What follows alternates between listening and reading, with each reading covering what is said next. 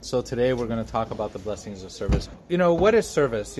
Sometimes we talk about what we have to do to serve and who should be serving and what are the methods of serving. Today I thought we'd talk about some of the blessings or the benefits for the servant who serves. First thing to say is that when we serve, we take more than what we give. And anybody who thinks that when I serve, I'm giving more than I take, has to reevaluate their concept of what service is. Because service is about giving more, taking more than giving, actually. Because when we serve, we get more from God than what we can even give. And even the things we give, right? And we do give, right? We give of time, we give of money sometimes, we give of our resources, we give of our energies, and to the point where sometimes we're really exhausted, especially you guys who work and then come home and still have to serve. I mean, those are sacrifices that we're making. But when we really look at it, the things that we're giving to God belongs to Him already, right? Whether it be our monies or our time that He's given us as a blessing, our even lives, even the breath in our lungs belong to Him, and He gives it to us, and we're supposed to use it for His glory. So even the things that we appear to be giving, even our energy, that already belongs to Him. So we're giving Him from things that already belong to Him. On the contrary, though, we say we get more than what we receive, and that's what we're going to talk about today. Because a lot of people go into the service with different perspectives and wrong perspectives. I remember when I was asked to be a priest, and after saying no many times, and it kept coming back to us, that I went and spoke to one of the really elder priests. I mean, he was a priest since the 70s, and we were talking about him earlier. And so I asked him, I go, Abuna, I don't know, why would somebody like me be a priest? There's so many other people. And I started naming names, and I was like, I'm not worthy, and I'm feeling really weird about it. And he goes, no, you're right, you're not worthy. I'm like, okay, thanks for kicking a guy when he's down, He goes, you're not worthy. And this role is not so that because you're worthy and you have something to give. It's because God sees it as a way for your own salvation. And this is like a kindergarten class for you. This is a way for you to learn. This is a way for you to grow. And so the service, not just for priesthood, is like that for everyone. Okay? Whether you're teaching Sunday school, whether you're teaching, whether you're vacuuming the church, whether you're helping on the board or helping in any of the other many services of a church, we get more than what we receive. I know this by practice from teaching Sunday school for many years before this, that I can tell you I benefited way more in my own spirituality, my own relationship with God, and my depth in understanding scriptures and things like that, much more than the kids benefited from me getting up there and talking. Me preparing for a lesson, I benefited way more than the kids. And even when giving the lesson, I would find myself listening to the words I'm speaking as if I'm a student, and I'm listening more than the kids are. So it's a benefit for me, and it's a way for God has called you, not because of worthiness, but because He sees you in need of the service. The service is something that we need for our own spirituality. And people who really grasp this concept become the best of all servants, because they're like, wow, this is a source of lots of goodness in my life, and I'm going to embrace it with all of my energy and all of my talent, because the more I do so, the more I benefit personally from service. So yeah, he didn't say, yeah, he says, that's the first right thing you've said all day is that you're not worthy. I'm like, thanks a lot. And we think we're going to go in there with honor. Like some people go into thinking that they're going to be, they're going to get some kind of honor from the kids, or they'll be the center of attention from Sunday school or anything. Those who have been teaching know it's the opposite, right? You are the, scum of the earth, when it's sometimes in the service. You will get shouted at, blamed. There's nothing that you're doing right. And the moment you do something right with one group, you're going to have another group that's going to be upset at you. And you'll find some people say, oh, we want something more spiritual. So you focus on spiritual, lofty things. Oh, no, we want something about scriptures. Oh, no, okay. No, go do something about history. Okay, then you switch that. You know what? We don't want that. We want this, And so there's no way you're going to make every group happy, right?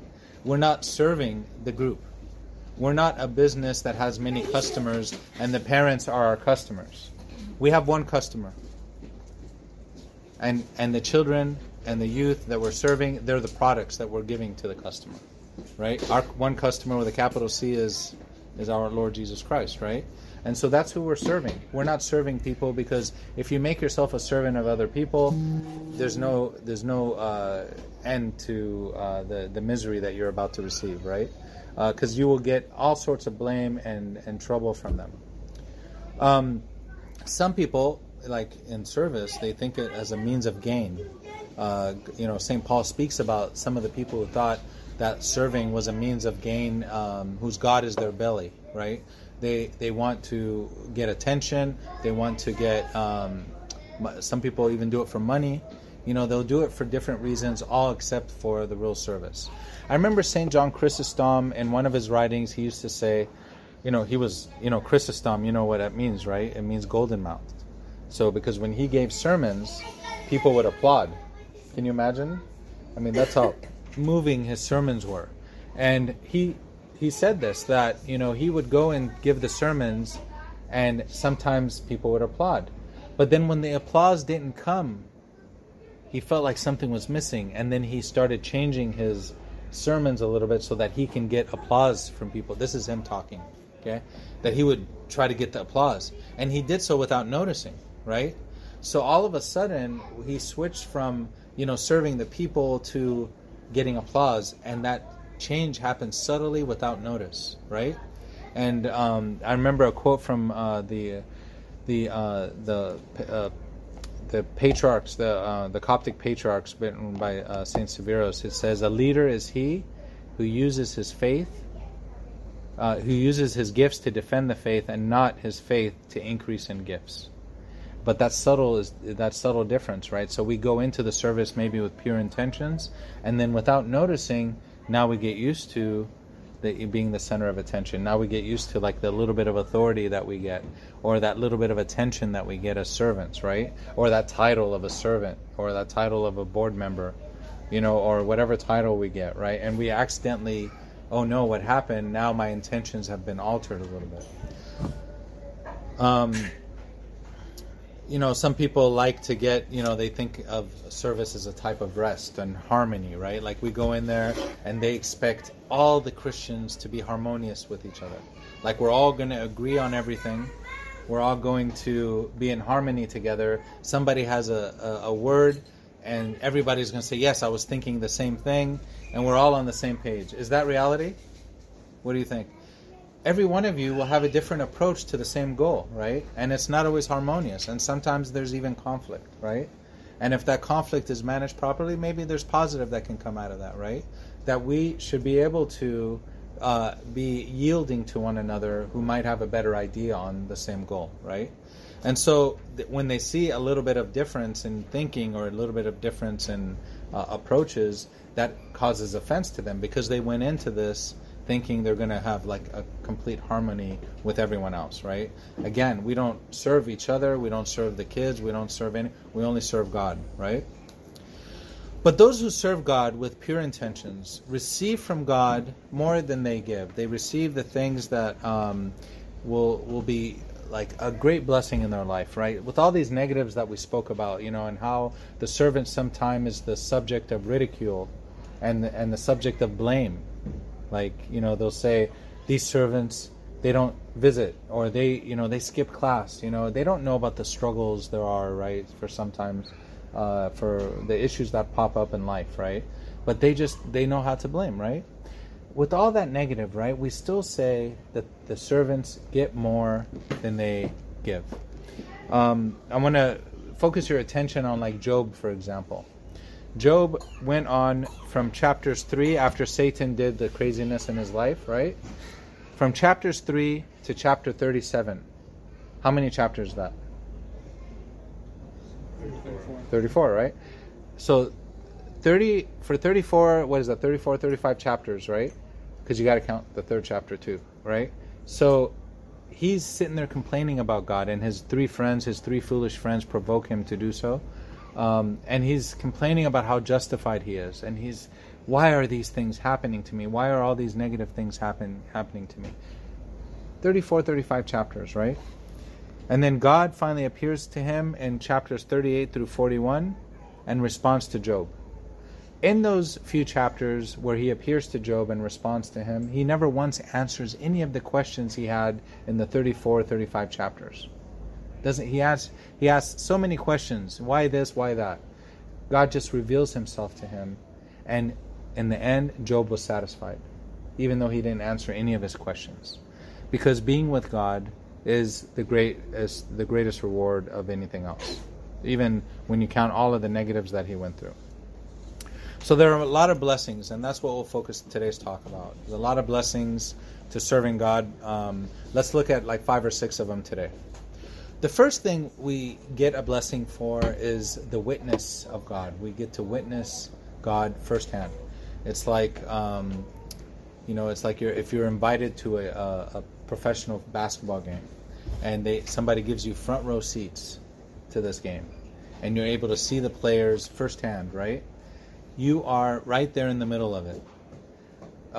That's what we as servants are. We're right there on the front row of an amazing spectacle taking place, which is God's salvation to humanity, and we're right there in the front. And so we get to witness God on a level that maybe people who are not serving, they may say, where is God? I've never had an experience with him. But those who truly serve God, they will actually have that front row experience with God. They may go their entire lives without seeing God if they don't serve, but if you serve, you're right there and you get to see God's hand in amazing ways. I'll just share one minor example that I had with you guys when I was teaching Sunday school. We took, and it was a big class. It was like, I want to say maybe 30, 40 kids or something like that. And we took them to a monastery. So we rented a big bus, and you know how far the monastery is, like 2 to 3 hours from here, right? It's a wonderful day. We took them in this big bus. We took them to the monastery. They had liturgy, and we had a great day. On the way back, and we came back late at night. It was like 8 p.m. or something. The bus failed, and it had to pull over on the side of the freeway. And we stayed there for 2 hours. So here it is, 10 p.m. And we don't know what to do. And I'm thinking, what are the parents going to tell me? And now everybody's calling their parents, hey, we're stuck on the freeway, and we're still 2 hours away. And I'm like sweating, right? Like, what's happening here? So we start making phone calls at 10 p.m. at night to try, 8 to 10, right? All the bus companies are closed, right? And I'm like, we're praying to God, like, Lord, help us. What are we going to do at this point? The parents can't drive 3 hours to come pick us up. Each parent, that's a really disaster waiting to happen. And we're on the side of this busy highway, this freeway, right? And so we're in the bus and we're like making phone calls. So I'm dialing and no one's picking up, right? And understandably, and then I dial one more, maybe the 5th or 6th company, right? And the guy's like, hello? I'm like, yes, is this so-and-so bus company? And he said, yes. Actually, I'm in dinner right now. I go, don't hang up. We're stuck on the road. We're really in danger here. A bunch of youth. We need your help. He's like, all right, I'll come right now.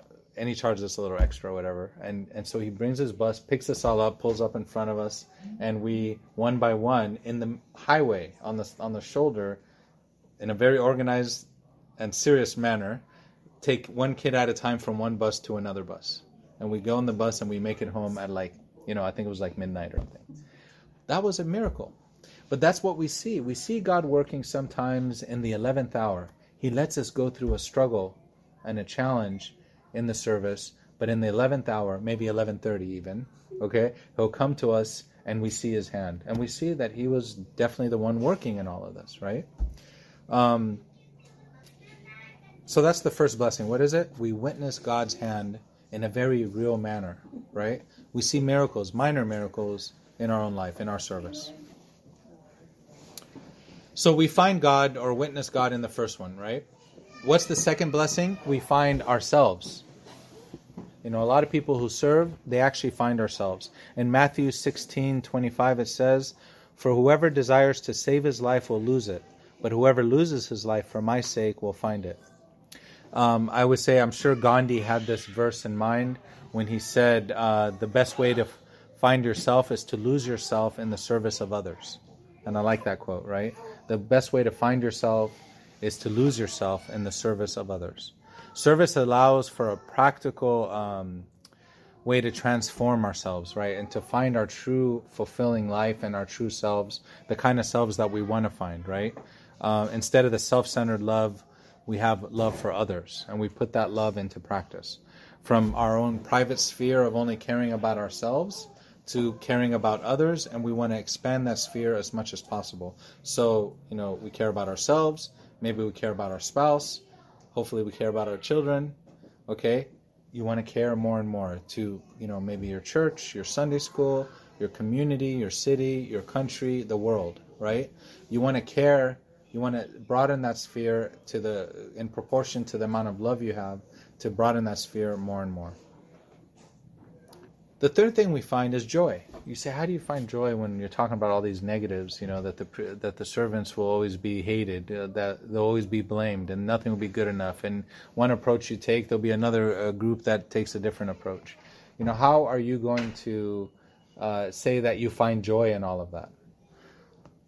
But that's the transformation that service makes in all of us, right? Those who make that transformation find a source of true happiness and true joy. It doesn't lie in possessing everything to myself and caring about myself, but our joy is about letting others share with me what I possess. That's the paradox. So true joy doesn't happen when I hoard everything to myself. True joy is when I share everything that I have and we get the joy. And do you think that's a big mistake that society makes? Right? They think joy is when you keep everything to yourself. But the true joy is when you give everything. And the more you give, the more in proportion you get that joy. Would you guys agree that that's not the teaching that's outside these walls? But that's the teaching that our Lord gives, is that the more we give, the more joy we have. As our Lord says, it is more blessed to give than to receive. So our happiness in our lives come from that more fulfilling life that we have from service. And such fulfillment comes from, of course, serving others. But when someone is self-serving, right, and self-centered, and is focused on just their own fulfillment, right, whether a fulfillment of their body or their attention or money, then they find sadness and misery. Have you guys seen that to be true or not? What do you guys think? Those who only care about themselves, are they happy people? Are they happy or are they miserable people? Think about people at work. Think about people at school. Think about people you know. Are those happy people who only care and are focused about themselves? Or the happier people are those who are actually involved in some sort of charity or service? What do you guys think? I want to hear from you. Yes? No? Do you agree with me or no? Huh? Huh? Yes? Yeah, I agree. You agree? Okay. Thank you. I heard, I was reading something that said, if you're going through a struggle or a negative situation, the best way to get through it is to go serve somebody else. Mm-hmm. And that completely takes your mind off of your situation and moves the focus elsewhere. Yes.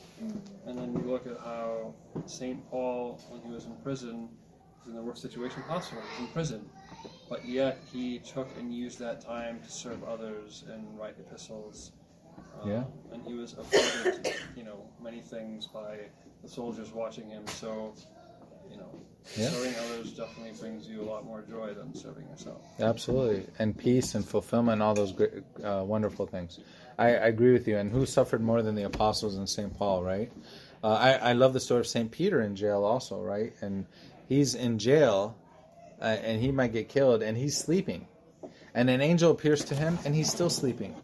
The angel, it says in the book of Acts that he had to, hey, wake up, man. I mean, that's how deep he was. He had to knock him. He had to tap against him to wake him up because St. Peter was in such a deep and content and peaceful sleep, Here he is in jail.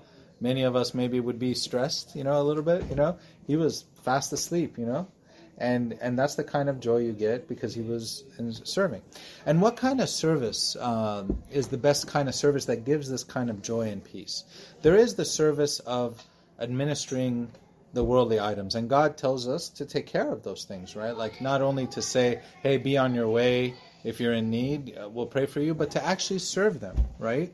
And to give them the bodily needs, whether it be clothing or food or whatever they need to function, right? Or a job, if they're lacking jobs, that we help them find a job, those kind of essential things that we need in our life.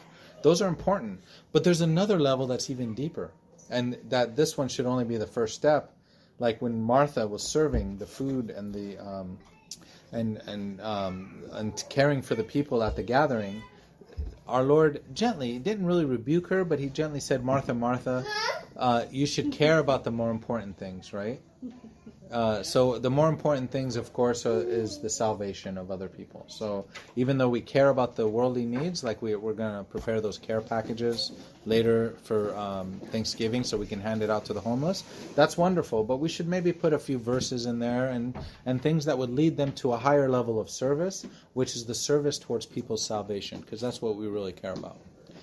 We also care about their comfort in this life, but we care even much more, infinitely more, about their care in the eternal life, their comfort in their eternal life, right? So that we get that joy of service when we see those trying to turn from their sin to a life of purity.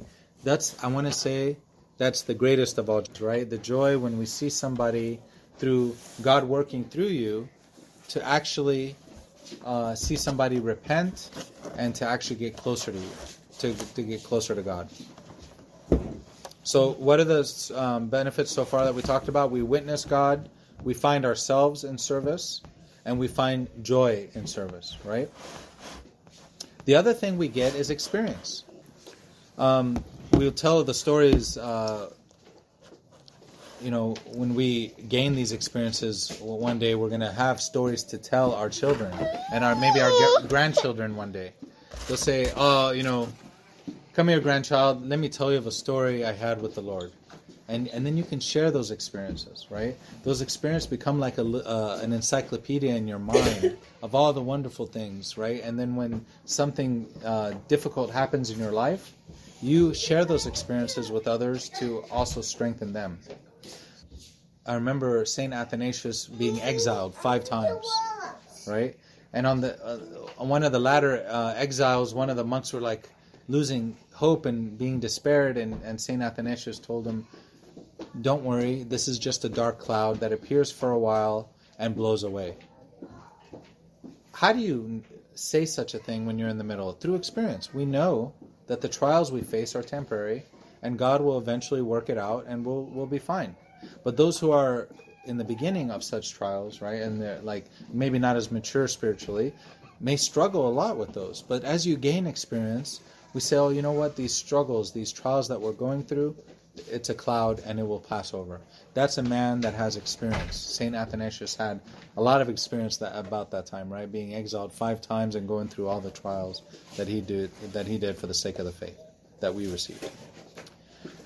We find that though God may come in that 11th hour, or like we said, even 11:45, 11:59, where we think it's just, at a time, he'll come at the end, right? Maybe he delays a little bit. He appears to delay. As we define time, it appears like a delay in our mind, but it's not really, right? He is strengthening you at that time to always hope, no matter how difficult things may seem, that he will eventually come and things will be just fine. He will come through in the end. He's ever victorious. And the thing to remember is that you are his body.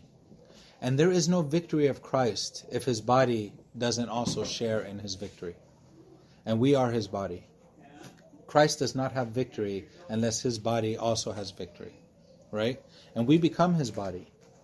When we take communion, when we walk in his ways, when we have faith, right? We become his body. And we know that we will share in that victory no matter what. In fact, the victory is already won. But we have to endure and we have to be patient. That's why our Lord said, in your patience you possess your souls, right? In your patience you possess your souls. So though he may appear to delay to build our trust in him more and more, he will surely come in the end. So what is it so far? First one is what? We get to witness God. We find our We find ourselves in service. We find joy and peace. We find experience with God too.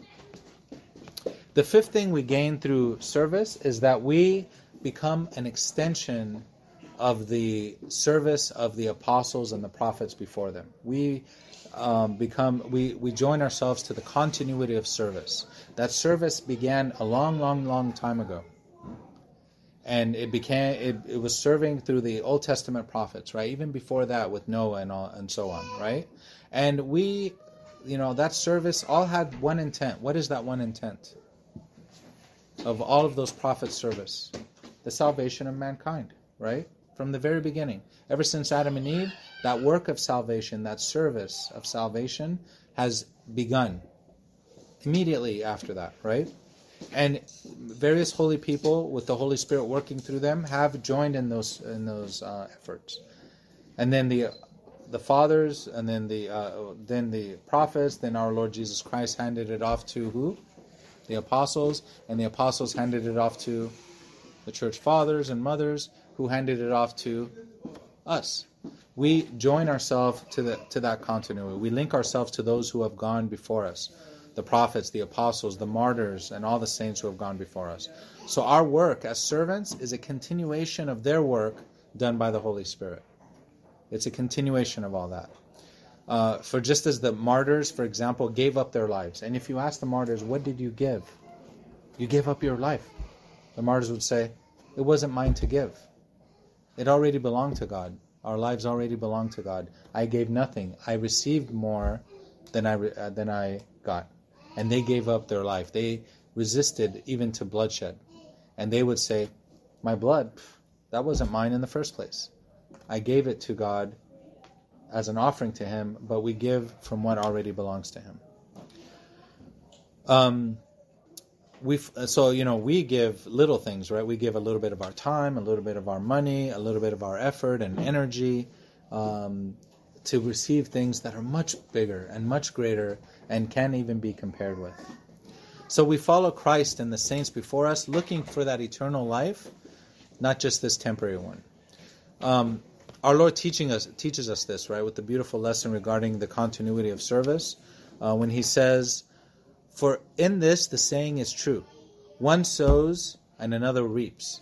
I sent you to reap, to collect, from like as a farmer collects, right, he reaps, right? I sent you to reap that for which you have not labored. Somebody else planted and you're just reaping. Others have labored and you have entered into their labors. He's speaking to the apostles, but He's also speaking to us who are continuing the work of who? The apostles. This is an apostolic work that we're doing, is to bring the message and the gospel of our Lord Jesus Christ for salvation to those who would hear us, right? God loves those who came before us. He loved the prophets. He loves the apostles and the fathers and the martyrs and the mothers who have gone before us. But He mixes the labor of those in the present with those who have gone before. And He honors both at the same time, right? Even though we're building on their labors like we didn't make the creed. We're just teaching the kids how to say the creed, but we didn't articulate it, right? But He's treating us both the same. The Orthodox Creed, we believe in one God, that lofty document that all Christian churches, Orthodox or not, follow till today. And you'll see Protestant churches on their website, this is our statement of faith. It's a copy of our Orthodox Creed, right? It all it is. But did we make it? We're just teaching the kids to say it. And guess what? God sees it both as the same. We are entering into their labors, and we also receive the same reward. Because the prophets did labor before the apostles. How else did the Samaritan woman know, for example, that the Messiah would come one day? Somebody labored to her and taught her that, right? The prophets did. So we too labor, we build on those who have gone before us. So they've laid the foundations, they've maybe laid a few stones, and we're laying stones, and those who after us will lay the stones on top of that. So that continuity of service is a great blessing that we have. We have guides, right, as amazing fathers and mothers in their teachings, then like martyrs, and we stand, I like this quote, right, we stand on the shoulders of giants, right, and we looking. We pretend like we're tall, but we're tall because we're standing on their shoulders, right? Who are we? But it's like, imagine Saint Athanasius saying, "Come, let me put you on my shoulders, so that you could see better and teach the people better." And like sometimes we think we're big, but it's these great giants, that are carrying us, so that we can serve better. But God counts us worthy to enter into their labors, reaping what they have sown, and getting the rewards of the apostles. So what are so far? Witnessing God. What else? Finding ourselves. Finding joy and peace. Joy and peace. We find experience, right? Stories to tell that gather that reserve of strength inside of us. These stories become like a reserve of strength, ready to face anything, because now we have experience, right? We become an extension of the apostles and the prophets, right? The continuity of service. And finally, I'll just say this last thing. By the way, you get rewards in heaven, right? We haven't even talked about that. Having this mind of Christ and of the apostles puts us in line with Christ and puts us in line with the apostles, and bring that fullness of joy through service in this life, that we're able to have clarity of thought, we have direction in our lives, and we bring the youth and whoever we're serving closer to Christ. It's the responsibility of all Christians, by the way, not just Sunday school teachers, but all Christians to do the same thing. And Christ says that we will reap the fruits, and he who reaps receives wages and gathers fruit for eternal life, that both he who sows and he who reaps may rejoice together. There's a great joy and fulfillment in this life through service.